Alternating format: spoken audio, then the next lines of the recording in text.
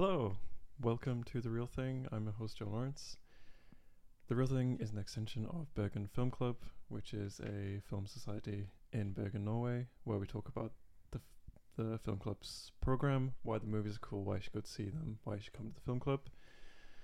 But today, again, we are talking about Trash Film Festival, which will be this week when this episode comes out on Thursday. And sitting here with me today is member of VFK and also member of the Trash Board, Remy.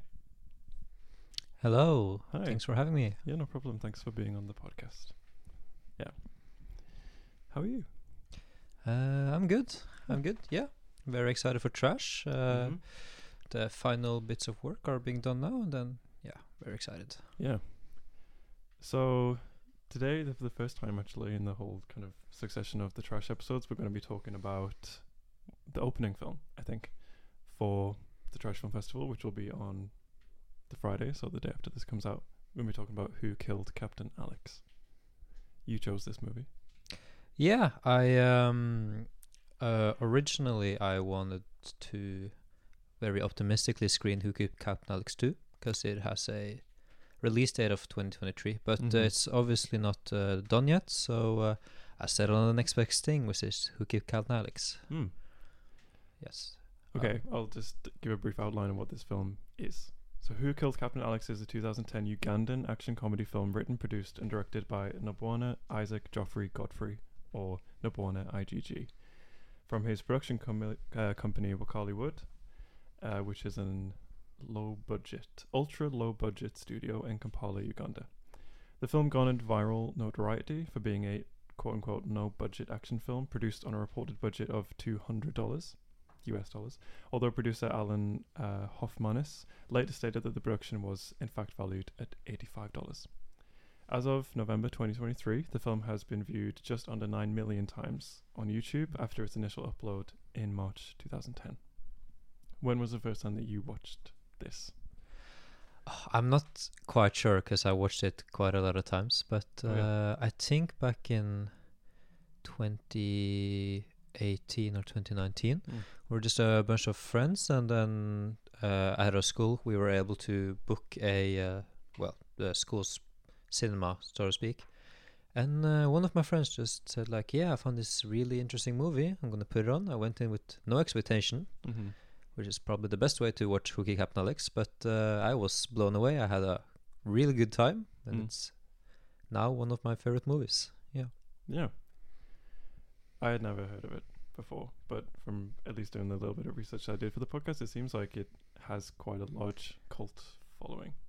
Yes, definitely. This is most definitely one of those cult following movies. It's one of those, if you know about it, then you know about it, and you'll just keep quoting the stuff from the movie. How it initially became famous, I'm not quite sure, but everyone I speak to who's seen it absolutely loves it. It's really fun. It's good-hearted. Yeah, it seems like you said, like amongst the fans, it's like kind of universally loved in a way. I don't think anyone has a bad thing to say. Before we talk, I want to talk a bit about the production of it, because obviously, like, how do you make a film on $85?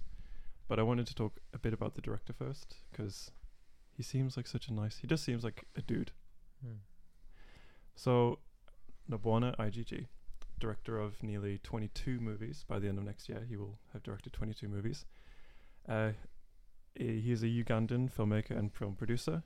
He's the founder of his own film studio, Wakali Wood, and is best known for his gratuitous violence in films. In his early life, he had never been to a movie theatre and relied mostly on his brothers' and friends' descriptions of films that were released theatrically. He went for a course in computer repair but was forced to drop out after the first month due to lack of funds. Therefore, he started to learn about filmmaking and its aspects in a self-learned method with his own trial and error experiences with cameras and editing equipment, which he was building himself. At the age of 32, he began filmmaking as a profession. In 2005, he founded Ramon Film Productions, the name derived from his grandmothers Rachel and Monica, which would later be known as Wakali Wood. His film production is based in his home, where he began to produce and shoot music videos from 2009. Ramon Production has involved over 44 feature films, Some of the popular films produced by Roman Productions are Who Killed Captain Alex, Bad Black, and Tibetus Sasula. The film Who Killed Captain Alex is obviously his best known and is the first action-packed film from Ugandan cinema. After releasing in 2010, Who Killed Captain Alex became internationally recognized and popular. The movie attracted superfans from all around the world with over 8 million views on YouTube. It is Nobwana's most popular film and has turned him into a minor celebrity. Alan Huffmanis, a film director, festival director based in New York City, saw the film and became known as one of these superfans, and subsequently traveled to Uganda, met with Nobwana and asked for producing a documentary on Roman Film Productions. Huffmanis has since moved to Uganda to help promote Book Hollywood cinema worldwide and is now an executive producer and actor at Book Hollywood. He was also given a starring role in Nobwana's 2016 Bad Black and has been called the first Mzungu Ugandan action movie star. But yeah, like very humble beginning, I guess, and just kind of like a persistent love for cinema. Yeah, I really like Nirvana. I think he is one of those cases where why the movie is good is reflected in the director himself, and then of course everything around the movie. Mm-hmm. But if you start with the director, this is obviously one of those movies where there is an obvious passion and love for movie making, which Nobwana seems to have. Like if we contrast Who Killed Captain Alex to other, trash film movies or C-list movies or whatever, like well, anything like The Room or for example anything from Neil Breen, it seems more like they make movies because maybe they like movies, but also they want to just portray themselves as these cool dudes. Yeah. Like Space Jesus. Yeah, basically. Breen, yeah. But like with Nobwana, he doesn't put himself in the limelight. Rather, he uses his own like history and story to make movies that are connected to where he's from. Mm-hmm. Like with Who Killed Captain Alex. Yeah, you can watch it as just a cool action movie about a war breaking out between a mafia and the government. But if you actually read a bit about Nobwana, he was raised, like his childhood, in Uganda during the tyrannical reign of Idi Amin, I think it's called. Mm-hmm. And he's used this in the movie. Like there's a very famous helicopter scene in Who Killed Captain Alex, where a lot of people think it looks a bit goofy because the helicopter sort of flies towards the screen and then bombs behind it, which is kind of counterintuitive of what you're thinking of, like a helicopter attacking with like a chopper in front. But like Nobwana said himself, he did this because from personal experience, he knows that attack helicopters in Uganda attack from behind. Like they shoot missiles behind them, and he knows this because he and his brother ran away from these helicopters during the war. Yeah. So there's like there's a lot of connections between the director and the good part of the movie, I think. Yeah, for sure. It seems like it's like he's telling his own life story, kind of through these action films, and like especially like reflecting Ugandan history, I guess, as well. Just in terms of production, like this started in 2009, and like you said, he was like using a lot of influence from his own experience in the Ugandan Bush War and stuff that happened to him growing up. But the film was shot using like camera equipment and computers that he built himself. The props, cameras, other computers were fabricated from scrap metal from a machine store that he lived beside. Actors supplied their own costumes. One actor uses a mask in the film because they portray two roles. This was a fun little tidbit that squibs were used to simulate like gunshot wounds, like physically getting shot. And these were condoms filled with red food coloring tied to fishing lines, and then this was attached to the actor's chest, and then they could be like ripped to simulate like blood exploding out of a chest. But this, the use of condoms was decided because Nobwana had previously been using cow blood. Yep. instead of red food coloring, but they had to stop because one of the actors developed brucellosis, Yeah. which is just like any other disease. Apparently, that was the only information that I could find about it. Yeah. But it's like a zoonotic disease that you can get from cows and unpasteurized milk. So I think that's a good enough reason to stop using that. Yeah, he like I said, it's very clearly shown in the movie that this is a movie made from the passion of movie making. Yes. And like all these practical effects, him building camera equipment and the PC himself and these condom blood splatter effects, it sort of shows that he's just put a lot of effort in. Like the movie doesn't look bad by objective standards because he hasn't put effort in. It's more that he's working on a tight budget with little to no knowledge of film, but he's doing his best he can and was able to produce a movie. Again, if we like contrast this with other, quote unquote trash movies, and this is point has been raised by many people, but if you contrast it with The Room, for example, The Room is famously known for the spoon scenes, right? Because there's portraits, there's picture with spoons, and you're supposed to raise a spoon and throw it at the movie whenever they show up. This is because Tommy Wiseau does he doesn't care enough about the movie making process to actually replace stock images. That's the amount of effort we're talking, and that's why that is why that is considered a trash movie. But with Hooky Captain Alex is sort of the opposite. It's like, oh, you get to appreciate like everything, every little detail, because it's like they've done so much. Like you talked about the condoms, and also like, for example, when you watch the movie, you'll notice that the drinks look a bit odd. Like the wine is a bit discolored, and I think it's supposed to be milk is discolored. And this is because milk and clean water are like pretty luxury accommodation from the village that Wakaliwood originates from. So they were very creative. They used paint, I think. Paint mixed with water to simulate wine. Wow. So they were very like crafty in their work. Yeah, it's like really. It seems like really like earnest film making. Because, like you said, like Tommy Wiseau and Neil Breen, I'm sure like they definitely do have a passion for cinema, but I think a big part of their projects is like reflecting themselves in the best light possible. Yes. Yeah. Whereas here it's like he is just very passionate about making movies and will do what he can to make it. The original version of the film was intended for local distribution in Kampala, with the dialogue recorded in the native language of Luganda. After the Luganda trailer for the film went viral on YouTube, Nabwana reappropriated the local video Joker practice for a Western audience and hired VJ Emmy to provide commentary on the film in English. Throughout the film, a panpipes cover of the Seal song Kiss from a Rose, as well as a piano cover of the ABBA song Mamma Mia, can be heard. That's very special. Yeah, it is. It's also really fun. It's a really great scene. It initially sold over 10,000 copies on DVD in Uganda, but it's said that the amount of pirated copies that have been sold might like supersede that tenfold. Generally, it is received very well by critics and audiences under the endearing "It's so bad it's good" experience.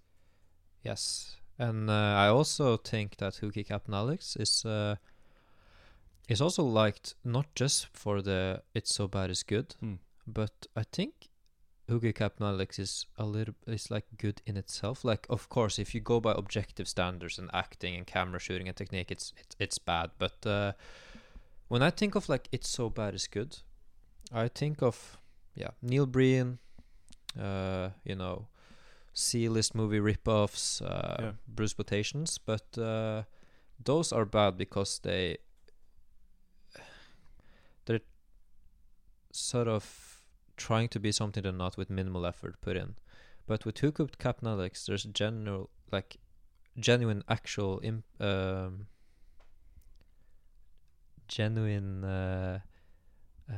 effort put in into the movie. So then you start to question like, okay, how is Hooky Captain Alex appropriate for trash? Mm-hmm. And I actually struggle with this when sort of writing my review for Who Kept Captain Alex.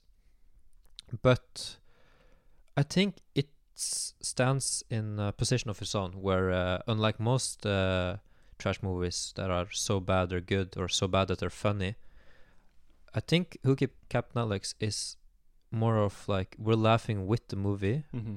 instead of laughing at the movie. Yeah.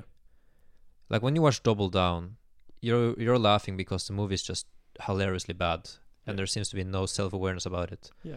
But with Who Kept Captain Alex, you sort of laugh about, you know, the acting is done too exaggerated. The fight scenes are like insane. The VJ Emmy, who just comments throughout the whole movie, is like he doesn't.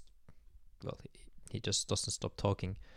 But this is like, I think you unconsciously process that this is because they are so hyped to make a movie that they sort of overdo it. Yeah. Okay. While a lot of trash movies underdo it. Yeah. So, you know, the line there delivers in the room, like, oh, I did not, you know, all of that. Well, overacting. Yeah. Well, in Who Kept Captain Alex, it's like the opposite. And but I think that's like the biggest point, at least from your description and like reading about it, is that there is like a very large disparity with self-awareness with a lot of these trash directors, and it's borderline narcissism, or it is narcissism for a lot of, like, I mean, Tommy Wiseau and Neil Breen are kind of just like the biggest examples of narcissists in a way, even though I think they claim to be quite earnest. But in here is like, especially you saying like lumping it together with trash, it seems like it's trash in sort of like the sense of like it being low budget, but it seems earnest, and it's rather just like a reflection of a different production style. And I mean, not that I know a lot about Ugandan film, but I can't imagine that the industry is very large at all, and it's just kind of, how do you make a film under these circumstances, kinda. And I kind of felt like that last year in last year's Trash, when I watched the Turkish film that we showed, Lion Man. I also felt like there was a lot of like earnest filmmaking there, and it was rather just this like low budget element that qualifies it to be trash. But I really enjoyed that film, like objectively, in the same way that I think that I would enjoy this film. It's it sort of goes back to the what's the definition of trash film, which is really difficult because that is subjective. Totally. Our tagline is usually "It's so bad it's good," which is applicable to probably 95% of the movies we screen. But I think a better definition of Trash Film Fest is it's just low budget movies. Low budget movies that has a cult following for some apparent reason. And yes, mostly it's going to be because they're bad. Or like you saw it as the DVD set once, and then it like became big, like the UGG movie or whatever it's called. Like the one movie that's like recognized as one of the worst movies of all time. Oh yeah, okay. Or with Neil Breen, of course. But you can have movies that are low budget but are still good in some other way. Like we are screening low budget movies from, I think we can announce that we're screening low budget movies from directors from Bergen. Septiksen. Which is, you know, it's that movie is not bad. No. It's actually quite good, especially considering the budget, but it still fits under the trash film movie sort of label, you could say. Same with Who Kept Captain Alex. It's like an umbrella. Yeah, it's a big umbrella. It's difficult how you sort of define stuff, but you could probably define trash by the budget. And the cult following. Before we finish up, you had mentioned that there was a sequel in the works, but I have a little small decade-long history of the sequel. So Nobwana completed work on the 2010 sequel, Tibatu Sasula, which is Lugandan for Those Who Were Screwed Over. when there was a massive power surge that destroyed the hard drive that contained the film footage, resulting in it becoming a lost film. On the 2nd of March 2015, Wakaliwood set up a Kickstarter campaign to raise $160 That's cute. for the film Tibatu Sasula Ebola. The studio was able to receive $13,181 from 374 backers by the 1st of April. Tibatu Sasula Ebola serves as a direct sequel to Who Killed Captain Alex and a remake of the lost film. On the 1st of August 2022, Nabwana announced on Twitter that a sequel is in production and that shooting was currently in progress. So it's been a very long time that he's been working on this. He has, and Yeah. I'm very excited for his upcoming movie. He has another movie out that's like has a decent cult following called Bad Black, I think. Yeah. But other than that, I haven't seen his movies. The Tebato to Sula Ebola. It's I really want to see it because if you watch Who Keep Captain Alex, I guess slight spoiler, but not really. It's there's an ad for that movie at the end of Who Keep Captain Alex. Okay. And also during Who Kept Cat, I think, because VJ Jamie just keeps talking about. Anyways, I digress. It's okay. So I really want to watch that, and of course, Who Kept Captain Alex too. I'm very hyped for. Yeah, I'm excited. I think it's going to be a really good opening film for sure. Yeah. Yeah. Good choice, Remy. Thank you. Yeah, I guess we can kind of wrap it up there. I feel like people should be excited about this. It seems like it's going to be a lot of fun. Yes. And the whole festival, of course. Of course. Yeah.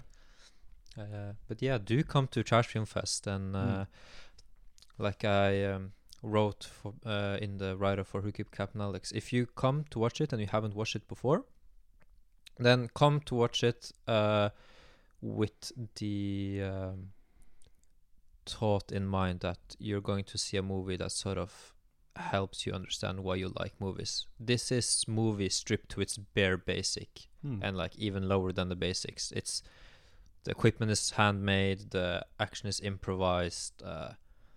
It is just the purest form of cinema in like its art definition. And watching movies like this really gives you like an appreciation for the genre as a whole. To try to not sound pretentious, but I think it's true. I think you when you watch this and when you watch what you can be able to make just out of pure passion for movies, then I think you'll appreciate good movies even more. Yeah, that was very nice.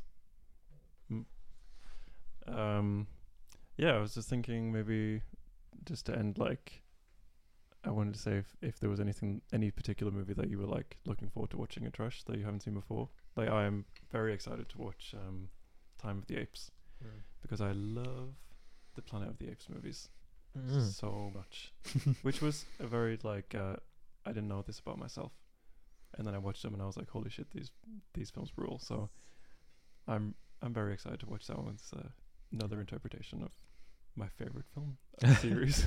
Yeah. I don't know. I watched some of them. I'm really excited for the Dragon Ball spin-off. Oh yeah, that's gonna be. It has to be amazing. I saw the trailer. Yeah. The effects are so bad. Yeah. I can't wait. But just I think, and that's another example of like passion for cinema, is that they weren't gonna let the copyright laws stop them from making that movie. No, they did not. Yeah. Yeah. Actually, I was just me and Nabwana have one thing in common. When I was growing up, my family wouldn't get like I guess cable TV, so we only had like the standard channels, and I used to ask my friends to watch like SpongeBob and other shows like that, and then act it out for me the next day at school. That's quite amazing. Yeah, that's how. Yeah, so for like a good 3 years, that was the only versions of SpongeBob and like Disney Channel shows was them acting it out for me at school, and I thought it was so fucking funny. So I can relate to him getting different movies acted out to him. That's very special. Yeah. Yes, please come to Trash and thank you for being on the podcast, Remy. Thanks for having me. Yeah, I really needed this cerebral, big brain conversation. Yes. Okay, goodbye.